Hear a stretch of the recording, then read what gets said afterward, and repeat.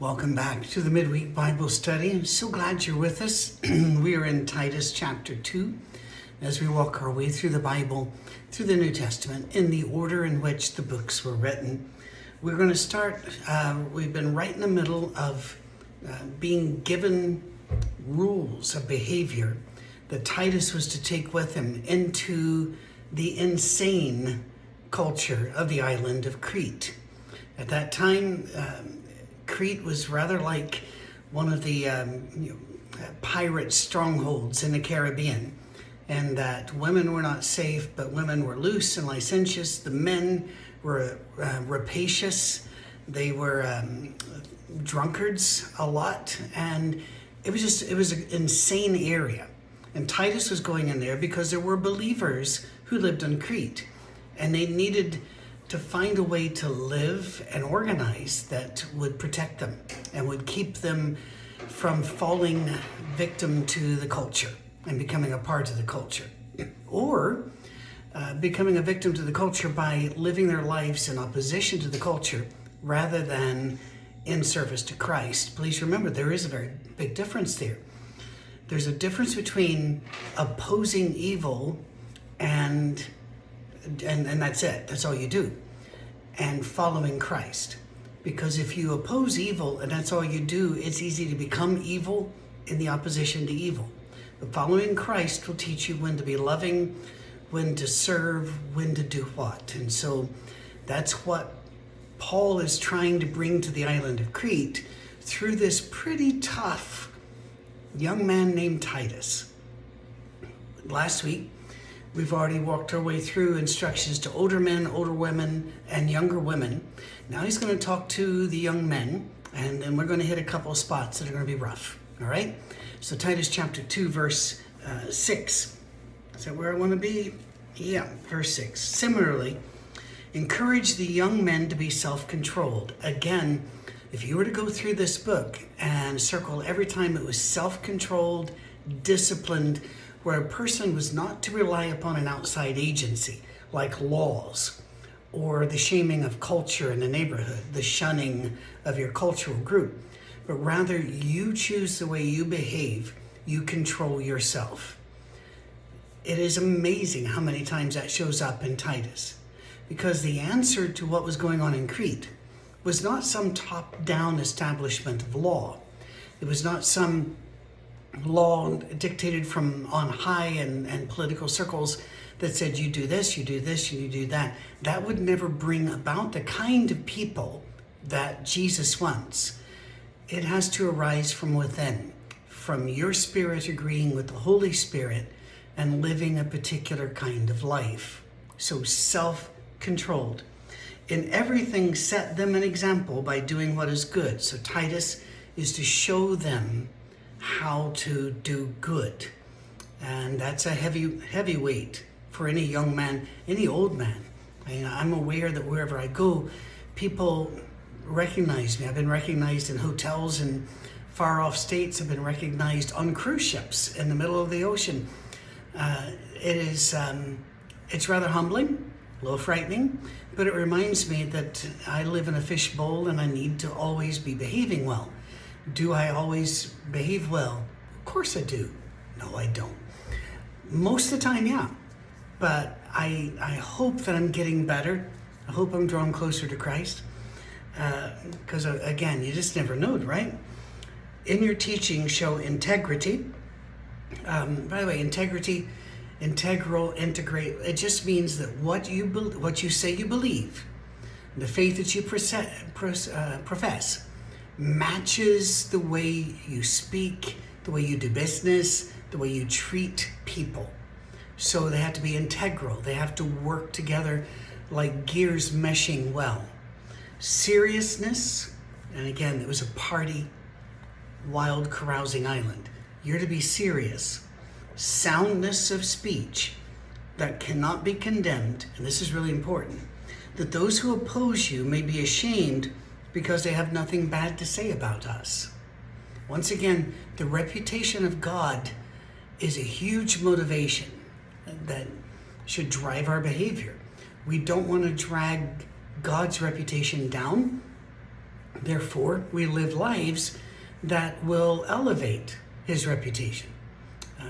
For the Jews throughout history, that was a really big motivation. And it is to be a big motivation in the Christian life as well. Now, we're going to talk about slaves again.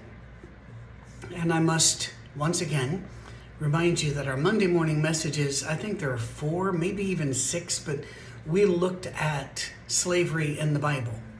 And so you can go back and look at those. We mentioned it very briefly back in Timothy and also during our looks through Peter. But the Monday morning messages is where you want to go to really unfold this. Once again, Paul could not make any secular law. He could not overthrow any secular law. You were not allowed to release a slave. If you did, you became a slave in many of these places. But it was not allowed in any place.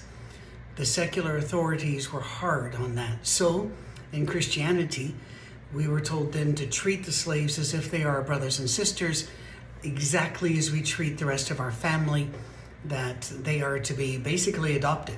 Since we can't release them, they are now family.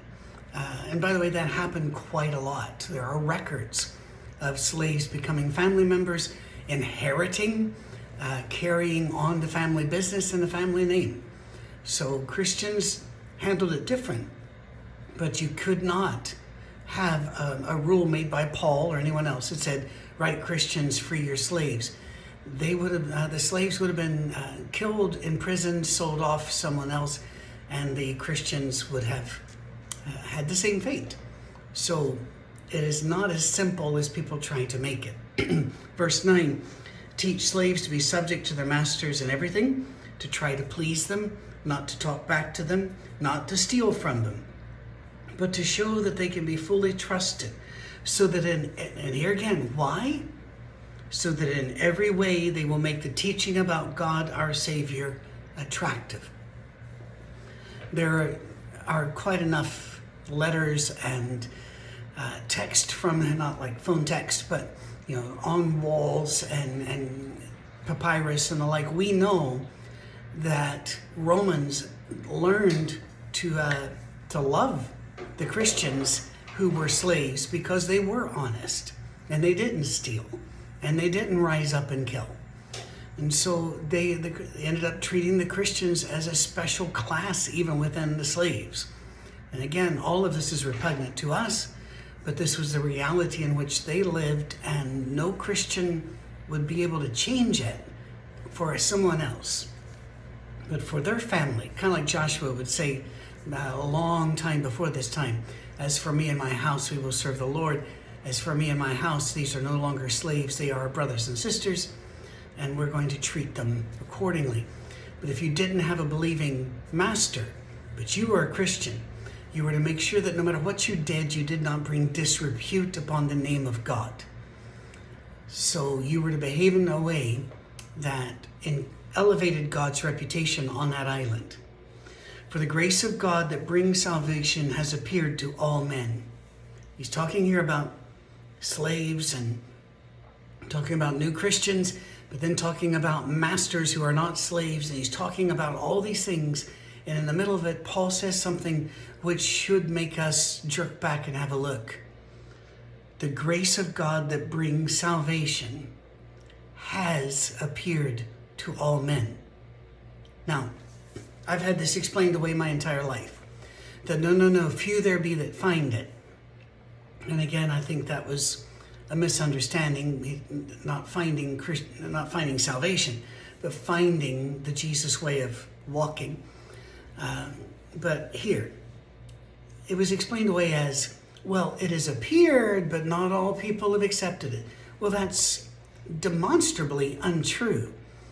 There are wide swaths of humanity that never heard the name of Jesus, never heard anything about this. So that does not work. You cannot use that for this. And others will say, well, it just means that it's out there and eventually no, it says has. This is one of the many passages that makes me think God's going to save a lot more people than we've ever imagined. I always say I'm a hopeful universalist. In other words, I'm not a universalist, but I'm leaning that way, because passages like this cannot be explained away without doing utter violence to the passage. And Paul here is saying, even on Crete, the grace of God that brings salvation has appeared. We just need to help them understand it's a reality. Now, if you're not aware of this, you need to be.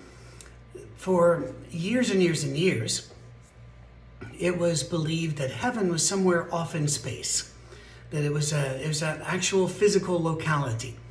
Well, now we know enough about the universe to know, well, no, it had to be a spiritual reality if it's out there. Not that we've mapped the universe by any stretch, but the universe is a lot bigger than people realized it was. And a teaching has arisen which has a lot of spiritual support. Great people like John Mark Hicks, Bobby Valentine, N.T. Wright, we could go on, have said that our job is to redeem the earth because heaven will be a redeemed earth. I don't really know how all that works, frankly. Either way, the spiritual reality or the redeemed earth. And I refuse to fight on either side of this. But verses like this make me think redeemed earth has a lot closer, it's a lot closer to reality than I had thought. So, for example, here, what are these people supposed to be doing on Crete? They are supposed to be living the reality of the risen Lord and living that story, even if they can't tell it, living that story before the others to redeem the island, one observer at a time. That sounds a lot like a redeemed earth. But regardless, it makes me feel proud of God. I've always loved him and feared him, always wanted to obey him and please him. But here, you can actually smile and say, our God is so big that he loves these Cretans. Even though Paul has some rough things to say about them, God offered them grace, just as Jesus did while on the cross to those crucified with him and to those who were crucifying him. Our God's love is bigger than any of us have ever imagined. And we serve that God. Wow.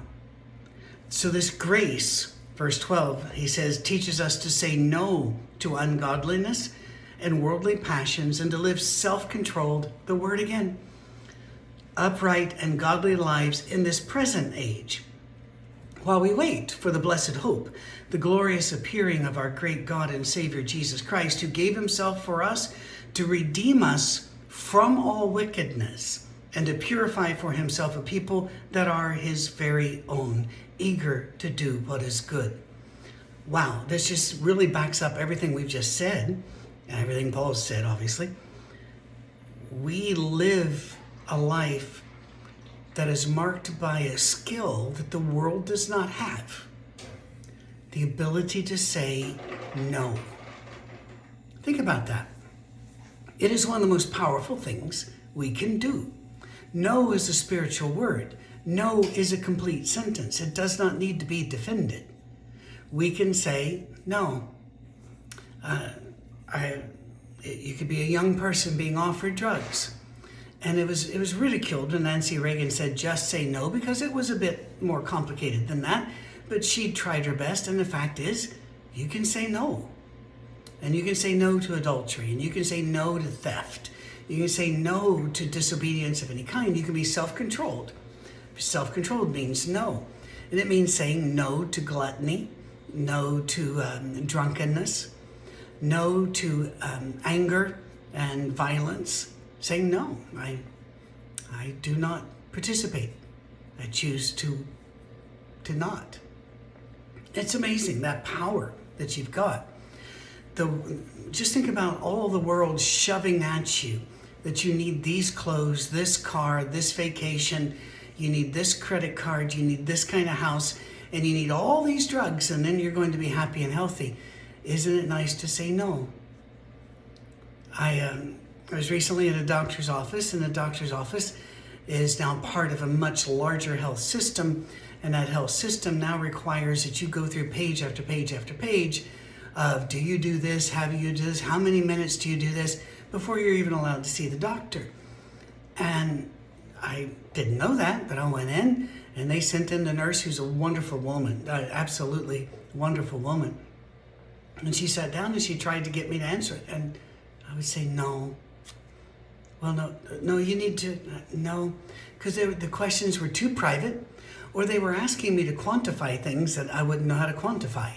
You know, how many miles do you walk in a week? You know, I wear an old-fashioned watch, and I don't have an app to nag me, because there are enough things that nag me in the world already. I don't need to pay for a program and a watch to make sure I'm nagged more often. And I wouldn't quantify things. And I wasn't trying to be mean. I was trying to be very honest. We need to be able to say, no, I'm not going to answer that question. No, I'm not going to do that. Teaching yourself to say no. Think about our sports stars who are told they are wonderful from day one and showered with more money, $150 million for 5 years, that type of contract. And then we wonder, well, why did they get so much in trouble with all these making extra babies, firearms issues, drugs issues? No one ever told them no. And nobody taught them how to say no. And I picked on sports stars, but we could pick almost anybody, couldn't we? No is an amazing word. By the way, that's the power of fasting. Don't want to get too far afield here. Fasting is not a be-all and end-all. It is certainly not a command, but it is something that God expected. Jesus said, when you fast, instead of if you fast. Fasting is more complicated than not eating, because for most fast, it wasn't that. You didn't eat a certain food, or you didn't eat during daylight hours. Ramadan, for example, the Muslims will not eat or drink, but it's during daylight hours. Several years ago, Ramadan fell in the middle of one of Nashville's hottest summers, and my heart broke for my Muslim friends, some of whom were working building Habitat for Humanity houses in that incredible heat and not able to take a drink of water, not until sunset and the evening prayers were said. You had to admire how faithful they were to their beliefs. But what is fasting for? I've seen all kinds of YouTube videos shoved at me that says it's for health and it's for this. And you know, there may be some health benefits to certain kinds of fast, but everyone I've seen has been wildly overstated.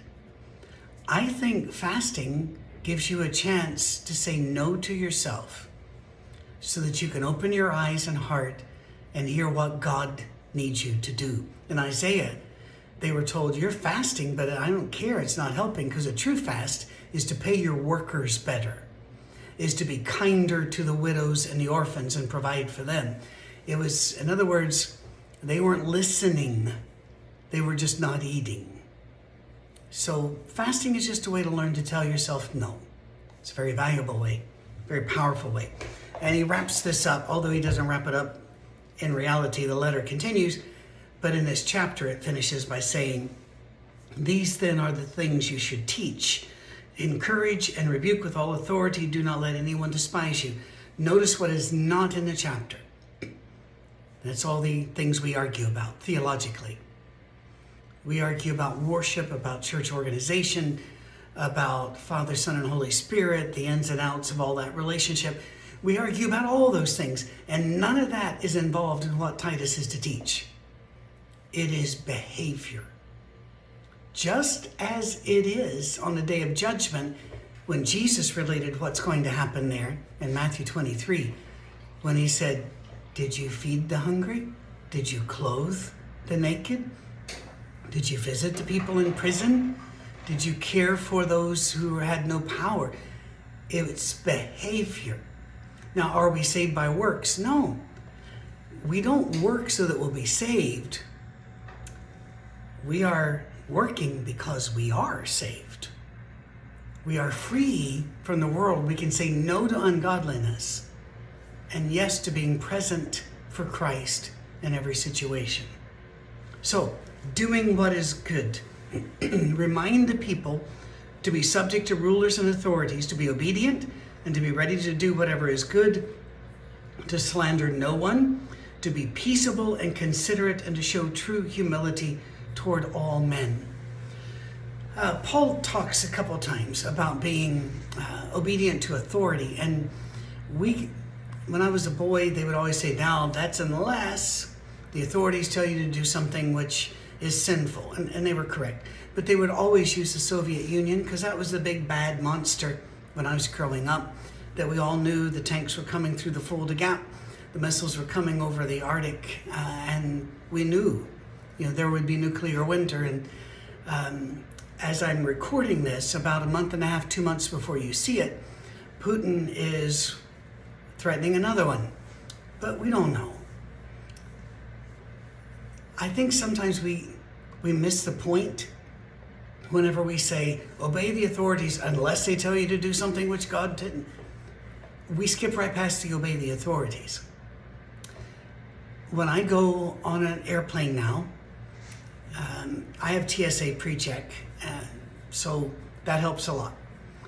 But every so often, even though you have it, you don't have it, they randomly don't let you have it. And so to board a plane, you've got to raise your hands as if you're surrendering while the thing goes around you.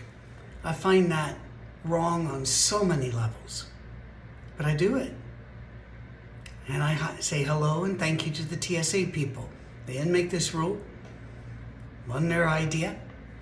They believe they're doing good, and they probably are to some level. There are firearms found, and not much, but considering the amount of foot traffic. And most of those are accidental. And so, but again, I'm not going to, God, take out the water. What's wrong? God, throw me water? What are you talking? No. These are the rules.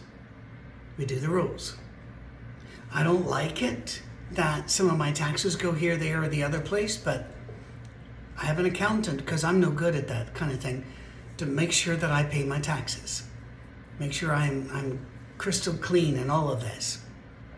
Somebody sends me a check, and I'm looking at the check, and I'm not really sure if it's to the church or to me. It's to the church. Why? Because you don't want to mess up your morality and a church's 501c3. Unless somebody says, hey, Patrick, we've been, listening to you guys, and we want you to have this money to go, I don't know. I don't get those checks. I have no idea what they would say. And I'm not asking for them. I'm loved and I'm cared for. Thanks to you. I'm just trying to use illustrations, and I'm falling on my face here. We need to obey the rules. Does that mean when you go 71 miles an hour in a 70 zone that you're sinning? No. Just try to stay with the flow of traffic. Try not to get, if you went to Atlanta at 55, some of the times that they tell you to, you would cause death and injury. So I'm aware that these are not hard, fast things, but always try to follow the rules. And if somebody pulls you over and you say, well, I was afraid I'd be going too slow, it's not really much of a defense. You can say, yes, you had the right to pull me over. I was going over, and I'm sorry, but whatever you wish, that's what's going to happen here, officer. It is the obedience to the rule that we don't like sometimes. And when I lived in Scotland, I had to pay the government for a license to watch television. You're not allowed just to watch television. You have to have a license, and they check it. Did I think that was weird? Yeah. If I moved back to Scotland, would I do it again? Yeah. Why? It's a rule. So don't skip past that part. We need to not bring disrepute upon the name of Jesus by constant eye-rolling, huffing, and attacking. In fact, it says to do this all in humility, and he reminds us of why. There are Churchill had an enemy, Lady Astor, in the Parliament, I believe in the House of Lords, regardless. And their exchanges have become legendary. And one time, somebody trying to get Lady Astor to say something at least positive said, "At least you must admit that he's a humble man." And she said something to the effect of, "Well, he has so much to be humble about." Well, Lady Astor and the universe at large, Patrick has a lot to be humble about. The number of mistakes I've made are legion, and not proud of any of them. Wish I'd not made any of them, but it happened. So he says, why be humble? At one time we too were foolish, disobedient, deceived, and enslaved by all kinds of passions and pleasures. We lived in malice and envy. He just described Twitter. Being hated and hating one another. That could be on the emblem for Twitter. But when the kindness and love of God our Savior appeared, he saved us, not because of righteous things we had done, but because of his mercy. Again, he loved us ahead of time. That's amazing. He saved us through the washing of rebirth and renewal by the Holy Spirit, whom he poured out on us generously through Jesus Christ, our Savior, so that having been justified by his grace, we might become heirs, having the hope of eternal life. This is a trustworthy saying, and I want you to stress these things so that those who have trusted in God may be careful to devote themselves to doing good. These things are excellent and profitable for everyone. Once again, what was he told to do? To teach people to live well and live right, live in love, and be self-controlled and self-disciplined. Not a word about organizations, how to take a Lord's Supper, what the rules are about prayer. None of that. Because everything we fight over and divide over and scream and yell and mark our territory over is left out of Christ speaking and Paul's instructions to Titus. Instead, love God, love your neighbor as yourself, behave like somebody who knows Jesus. And that's our job. At our safe harbor, we are famously, some would say infamously, open. We don't care what religious tradition you've come from or if you stay in that. We have many active Catholics, Methodists, Presbyterians, Baptists. We have many of them who tune in every week, and we welcome all of them, and we fellowship them, and we would serve them at the drop of a hat. Because they are people who belong to Jesus and who are loved by Jesus. We also have atheists and agnostics who tune in every week just to see what we're saying. So far, everyone that's reached out to me has been very kind and respectful, and we've been that way in return. And it's been actually really good dialogues that have been coming out of that. Why do we do that? Because that's what we're told to do, not fight over how to do a worship service. So I think we got it wrong way back somewhere. Let's just get our Jesus back and do it right now. And he does bring up some negatives. Avoid foolish controversies and genealogies and arguments and quarrels about the law, because these are unprofitable and useless. Well, there he just shot down about 80% of Christian Twitter, Facebook, and colleges. Warn a divisive person once, then warn him a second time. After that, have nothing to do with him. You can be sure that such a man is warped and sinful. He is self-condemned. Now, real quickly, because we're going to wrap up this book. It didn't take long, did it? Timothy kind of helped to get us ready for this. What's going on here? Early translations use that a divisive person, and they put down the word heretic. Well, the word heretic does mean a divider.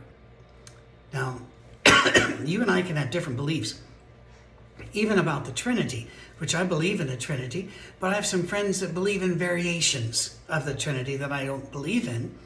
And no, I'm not going to state them because they're endlessly complex, and we've just been told don't do that. But they're not heretic. I have friends who believe all kinds of things I don't believe, but they're not heretic. They're heretic if they say, I believe this, and if you don't believe this, then we have to divide because you're wrong and you're lost. That's heresy.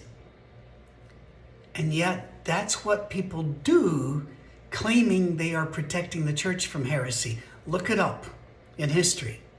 Every group that stood up to say, we're restoring a church here and we're going to clear out the heretics, became heretics by doing so, and unleashed untold heresies upon the earth. We're not the divisive people. I have people that call me their enemy. That hurts me. I wish I didn't. But there's not a person on this earth that I call my enemy. I'm not going to divide. And when I get to hateful letters, which aren't often, I don't want to act like a martyr here. I'm so blessed, it's ridiculous. But when I do get hateful letters, I always just respond, I love you. And if you ever need me, please call me. I'll be the first to help you. And I mean it. That's all I can do. Because that's what we're called to be and do. We don't divide. We just don't. The final remarks, as soon as I send Artemas or Tychicus to you, do your best to come to me at Nicopolis because I've decided to winter there. Do everything you can to help Zenas the lawyer and Apollos on their way and see they have everything they need. Our people must learn to devote themselves to doing what is good. There's Christianity. By the way, in the book of Acts, that's the biography of Jesus. One sentence, he went about doing good. All right, so in order that they may provide for daily necessities and not live unproductive lives. In other words, tell the people, work, be honorable, work for what you have. Everyone with me sends you greetings. Greet those who love us in the faith. Grace be with you all. And may grace be with you. Thank you for loving us so well, and we love you. Reach out to us. Send us an encouragement from time to time at info@oursafeharbor.com. With much love and great appreciation, I send you on the rest of your week. We'll see you next time. Cheers.